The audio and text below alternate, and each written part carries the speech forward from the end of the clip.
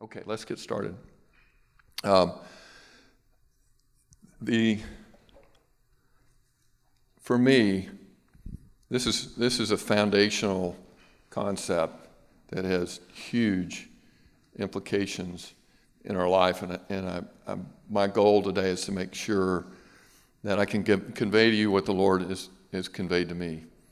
And you know, the Lord's funny; He'll grab you and He'll put you to work. So where's Leticia? Where'd you go? You know, He grabbed me in 2012 and put me to work as a pastor, and I would have never thought that. So you never know where your journey's going to lead you. But this verse, for since the creation of the world, God's invisible qualities, His eternal power and divine nature have been clearly seen, being understood from what has been made, so that people are without excuse. Creation, evolution, if you would, the order of what we see and what's been created is there for us to observe God's characteristics, a God that we cannot sit down and have a conversation with in the physical sense. And so we've been given this verse so that we can look into God's creation, so that the qualities that we cannot see we can understand, so that none of us can have an excuse not to believe. Now, I look at it as foundational for me. This is where my confidence comes from.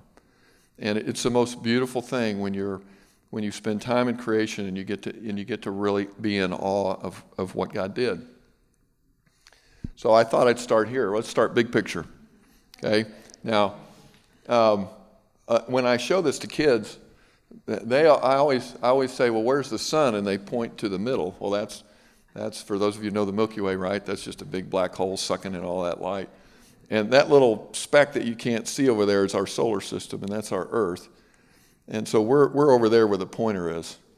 So if you're a celestial being or you're in another universe, millions of light years away, and you're looking at our galaxy, the Milky Way, that's what you see. You would never know that we're all down here on this little place, struggling to get through life and deal with all the challenges that we have. And these celestial beings or these life in other galaxies has no idea that we're here. And I have to believe that that's going on all over the place. That here we are in our little place trying to look out with our Hubble telescope. And we have no clue what God has done other places. And yet we presume to speak in academia that God doesn't exist and that we're all just a cosmic mistake. And I absolutely, after praying and researching and digging into that question, and just think that is probably the most insane thought you could ever have when you understand the complexity of the world. This is a view that the Hubble of the Crab Nebula, I'm sure I didn't say that right, but it's 6,500 light years away in the Taurus constellation. That's a long way away. And we can only in science observe what is readily available, or we get to peer through the Hubble telescope into all the things that God has out there that we have no clue. One of the most exciting days for me will be when I get to be with the Lord and see everything He created, not just our existence. I mean, it's amazing. The hair's standing up on my head right now. And that day for me is closer than it was when I was younger, you know? So every year I get a little more excited about that day, and I'm serious about that. The Milky Way's diameter is 100,000. This is just our galaxy. There are many galaxies, perhaps millions of galaxies. This is just our galaxy.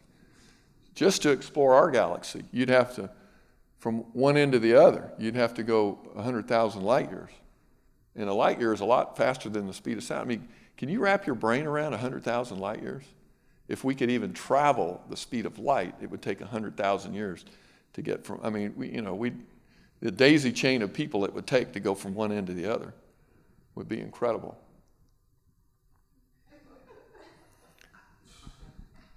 Okay, now inside our planet, we have lots of little guys that we don't, I'm going the other direction. Okay, we're one extreme to the other, just to get an idea of how cool God is, right? Okay, I think God was He was just having a ball when He started dreaming all this stuff up. I mean, can you imagine? Now, God invented laughter, right? So He loves to laugh. And he was giggling when they were sitting around designing all this stuff. Or laughing when he put the process in place to allow this kind of evolution, if you would, directed by God, to occur. And he's got to be amazed. And he put us on this planet to co-create. You can tell. I'm a builder. I'm a developer. Everything you see out here was drawn on a plan. There isn't a plant or a shrub or a bush or a light fixture in this community that wasn't drawn first and engineered and thought about. And so yet you look at it and you enjoy it, and I'm sure all these people someday will have a theory about how it all happened. But there were a team of people who poured their heart into laying it all out, and then it comes out of the ground. I wonder what God's team looked like when they laid out the universe. When I saw that, I thought of the Fabergé eggs, and I wonder if the designer of the Fabergé egg just stole this concept from this bug. Isn't that magnificent? Have you ever, we don't, that thing is so tiny. If you're don't have your eyes open looking for it, you'd miss it. Look at the, now that's royal wedding hat stuff right there. I'm serious. How cool is that?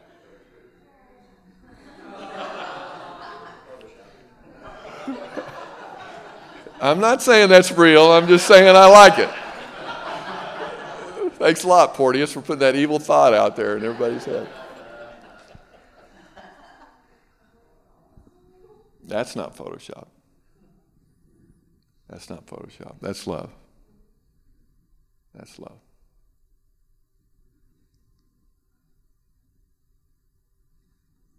That's a DNA strand. It's made up of nucleotides. I didn't know any of that until I started digging in about God's creation. And I had to answer for myself this whole question of was there a designer or not, or were we a cosmic accident? The consequences of that thought process are significant. And we're going to get to this in a minute. If you're an accident, then your life has no meaning. It's survival of the fittest. There's no morality. There's no rules. If we're an evolutionary mistake, then there's no love. What you experience spiritually doesn't exist. And I don't believe that.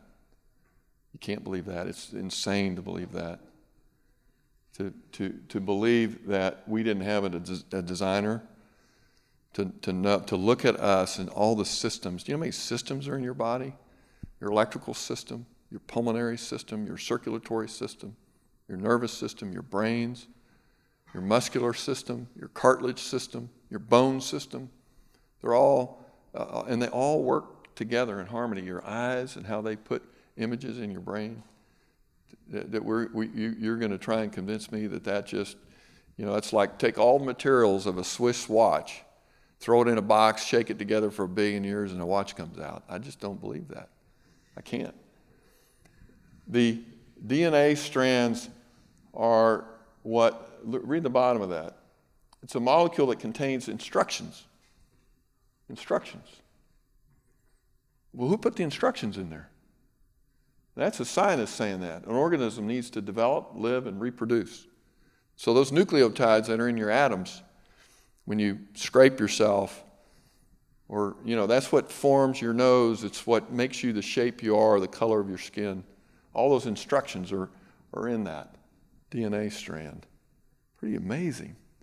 Those are your instructions, and you pass those down from generation to generation. Okay? You also pass down your spiritual DNA from generation to generation, according to Scripture. Well, why not? God intended us to pass down our DNA, physical DNA. What about our spiritual DNA? What are the consequences of the marriage of two people who seeking God, the triangle that I heard about at a wedding yesterday that I love, with God at the apex? And as you grow closer to God, you grow closer together as a couple as you move up that triangle. What a beautiful image. Think about the consequences of your spiritual growth on the generations that are going to come after you, the impact that you can have on the hundreds and potentially thousands of people generation after generation. The wedding we were at, the family came to know Christ in India 250 years ago from German missionaries. The wedding was sold out for God. It was the most remarkable worship service I've been to in a long time. And it was hot. It was outside. And it was still good.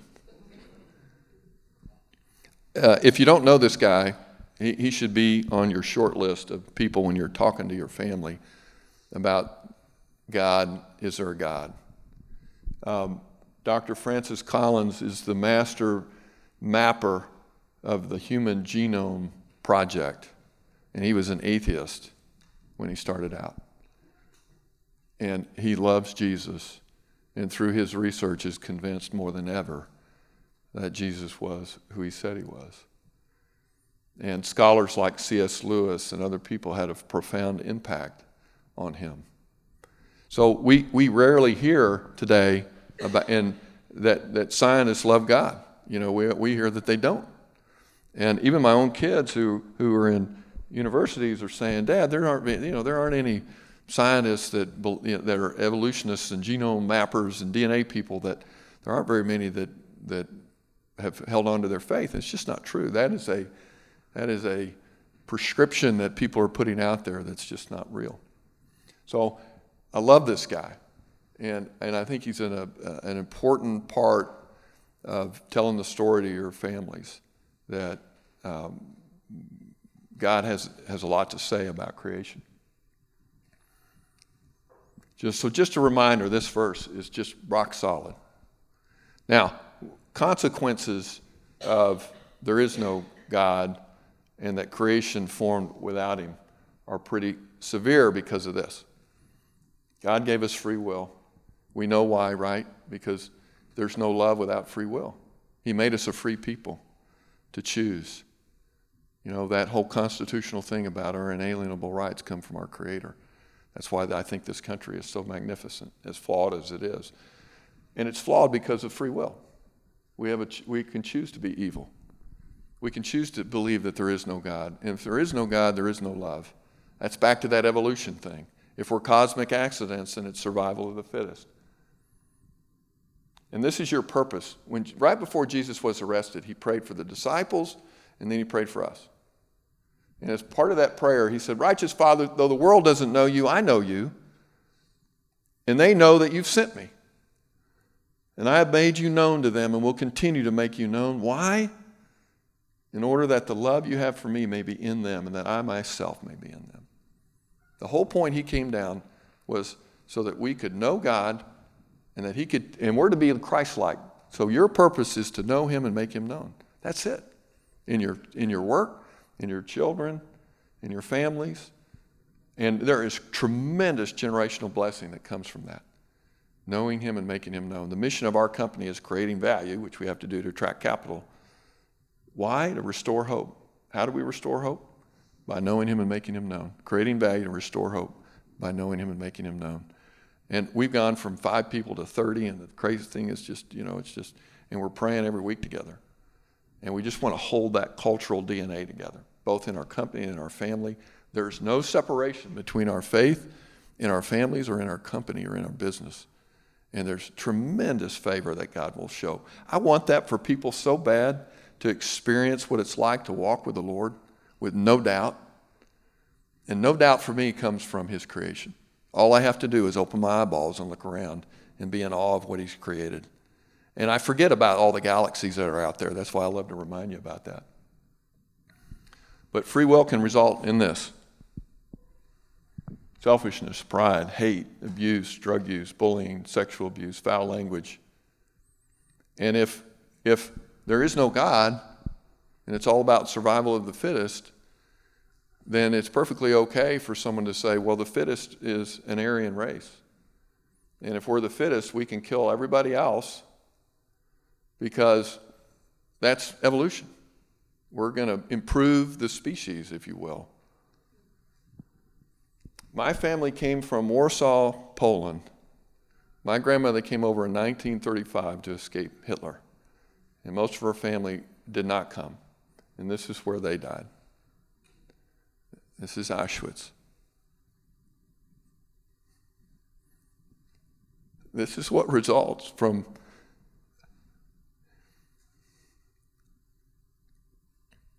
life without God. You think it doesn't matter?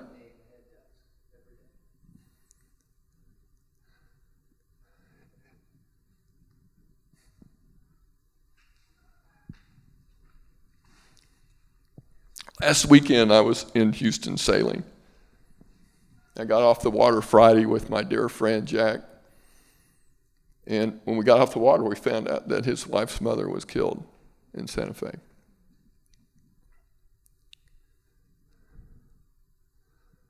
If we raise our children without Christ, without the experience of God's love, and without reinforcing that with them through what God has created, this is just going to get worse. We took God out of schools. We took hope out of schools when we did that. Thank goodness we have teachers that, like her, she pushed someone out of the way so that the child would survive.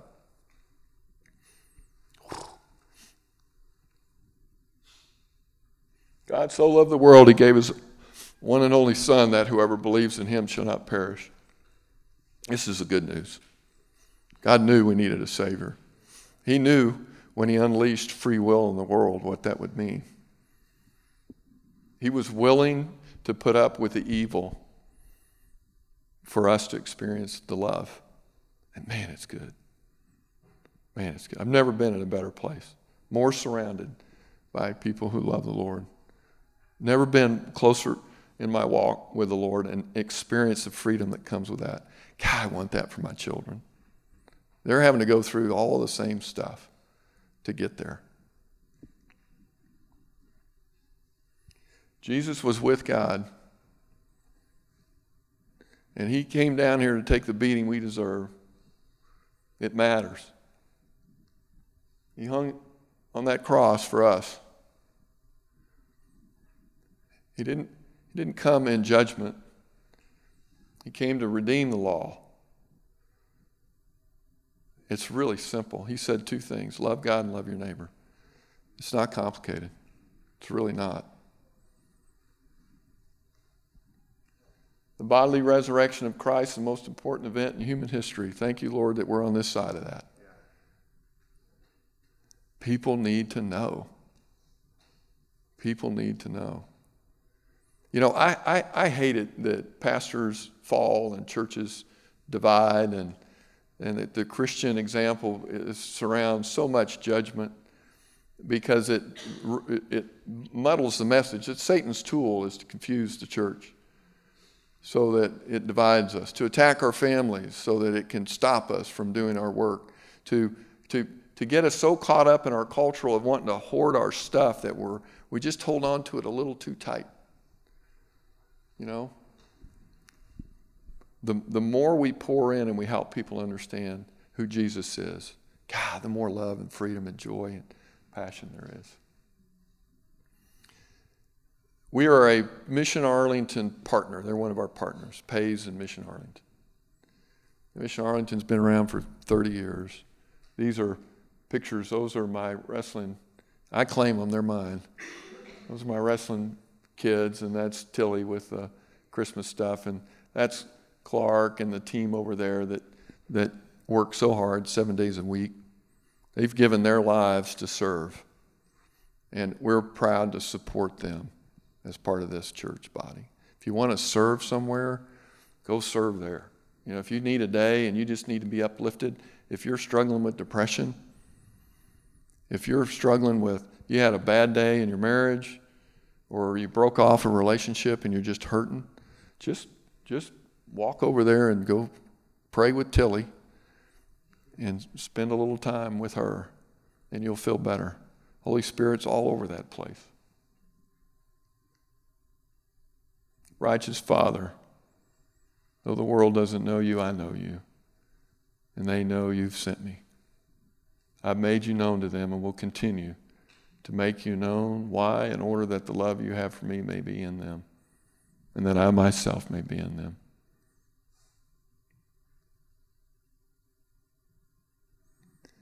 You know, to me, it just breaks my heart that people don't know Jesus. And to be a contagious Christian, you know, just that's what we aspire to be a contagious Christian. You got to know your stuff. Go to Haverim, dig in, find some revelation that God wants to share with you that you can get excited about. Because when you're in the Word and you're excited about what you're learning, it's contagious. It's just gonna come out. I love this message. It's hard at times, but I you know, if you're a backpacker or a camper or a walker, you know, you get to experience God when you're out there. When I'm on the sailboat and I'm goofing around in the wind and the waves He created and all the geometry that makes that boat go fast, I'm in awe of what He did. I'm still discovering all the time. And that discovery is a reminder that He's here, He's with us, He's alive. And if He's capable of creating all these galaxies with hundreds of thousands of light years, He's capable of becoming man and dying on a cross for us. And we need to tell that story. So today, if you need prayer, if you just want to go and pray with someone and recommit, we'll be around. Dave will be somewhere. If someone in your family doesn't know Jesus yet, and you don't want to see them fall away and have a generational sadness without love in their family, come on up, pray. If you need to recommit, let's do that. And Ryan will play something for us. And I'm going to pray us out. Father God, we're amazed by your creation. We hold on to that verse in Romans that Paul left with us. We see your characteristics, Father. We hear you. We see the society crumbling around us and the devastation that comes from the theory of evolution without God. Father, help us press against that. Give us the power of the Holy Spirit to speak life and healing and love and forgiveness and restoration and gentleness and faithfulness and purity to our families and our children. We're in awe, Father, of what you've created, and we're grateful to be a part of it and to walk in the center of your will, Father. That's where we choose to be. That's where we want to be, Father. Thank you for rebuking us when we walk outside of that. Bring us back in, Father. We're grateful for that. Father, for the trials that we're going to endure on this earth, we just pray for supernatural strength to get through it. Father, there are people in here who needed to hear this message today and who this just resonated with them in a special way. I can feel it. So, Father, I would we give those people the strength and courage to ask for prayer and to pray that prayer to accept Christ if they haven't done it and begin that journey of experiencing God's love and knowing Him and making Him known. In Jesus' name we pray. Amen.